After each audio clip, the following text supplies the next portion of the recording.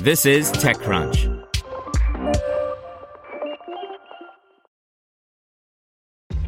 This episode is brought to you by ShipStation.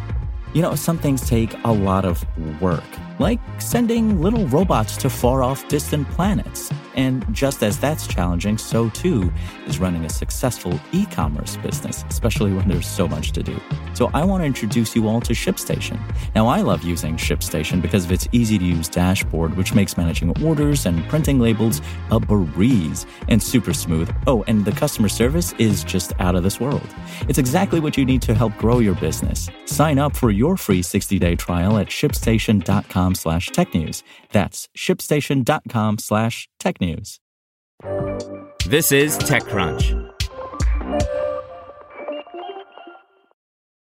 OpenAI connects ChatGPT to the Internet by Kyle Wiggers.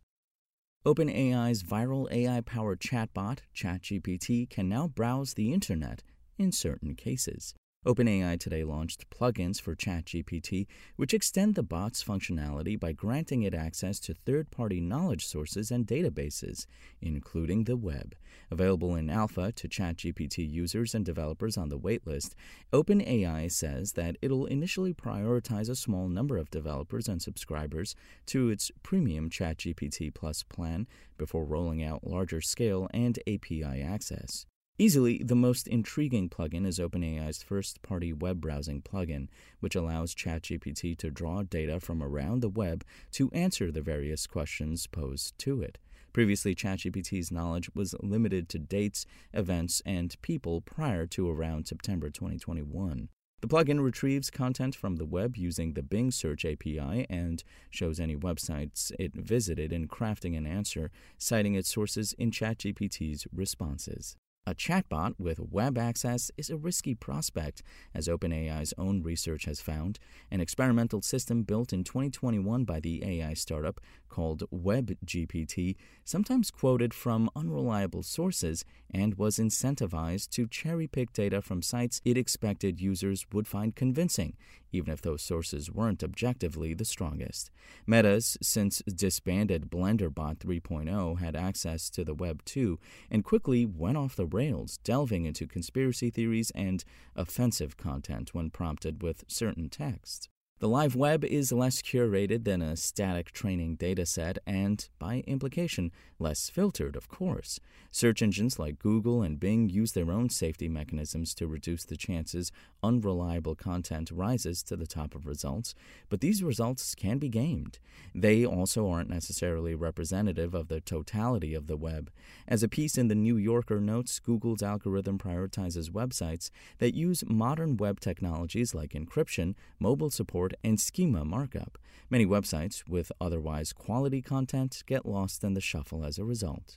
This gives search engines a lot of power over the data that might inform web-connected language models' answers. Google has been found to prioritize its own services in search by, for example, answering a travel query with data from Google Places instead of a richer, more social source like TripAdvisor. At the same time, the algorithmic approach to search opens the door to bad actors. In 2020, Pinterest leveraged a quirk of Google's image search algorithm to surface more of its content in Google image searches, according to The New Yorker.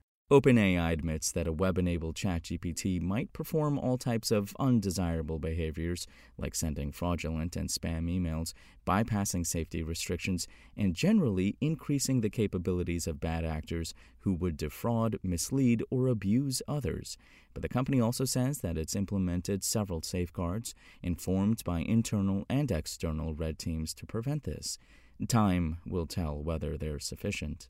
Beyond the web plugin, OpenAI released a code interpreter for ChatGPT that provides the chatbot with a working Python interpreter in a sandboxed, firewalled environment, along with disk space. It supports uploading files to ChatGPT and downloading the results. OpenAI says it's particularly useful for solving mathematical problems, doing data analysis and visualization, and converting files between formats.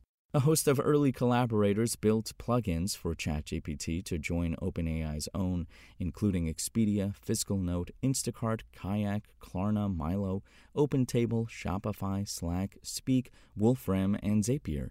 They're largely self-explanatory. The OpenTable plugin allows the chatbot to search across restaurants for available bookings, for example, while the Instacart plugin lets ChatGPT place orders from local stores. By far the most extensible of the bunch, Zapier connects with apps like Google Sheets, Trello, and Gmail to trigger a range of productivity tasks. To foster the creation of new plugins, OpenAI has open-sourced a retrieval plugin that enables ChatGPT to access snippets of documents from data sources like files, notes, emails, or public documentation by asking questions in natural language. We're working to develop plugins and bring them to a broader audience, OpenAI wrote in a blog post.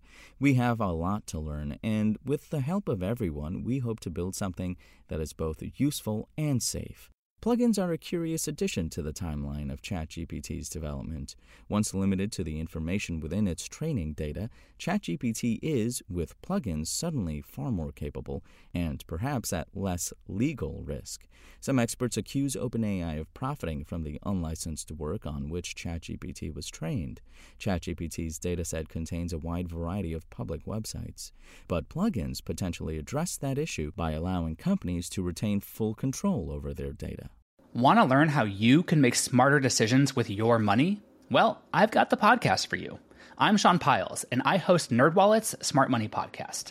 Our show features our team of nerds, personal finance experts in credit cards, banking, investing, and more. And they'll help you make the most of your money while cutting through the clutter and misinformation in today's world of personal finance. You'll get clarity on strategies to help you build your wealth, invest wisely, shop for financial products, and plan for major life events. Listen to NerdWallet's Smart Money Podcast wherever you get your podcasts.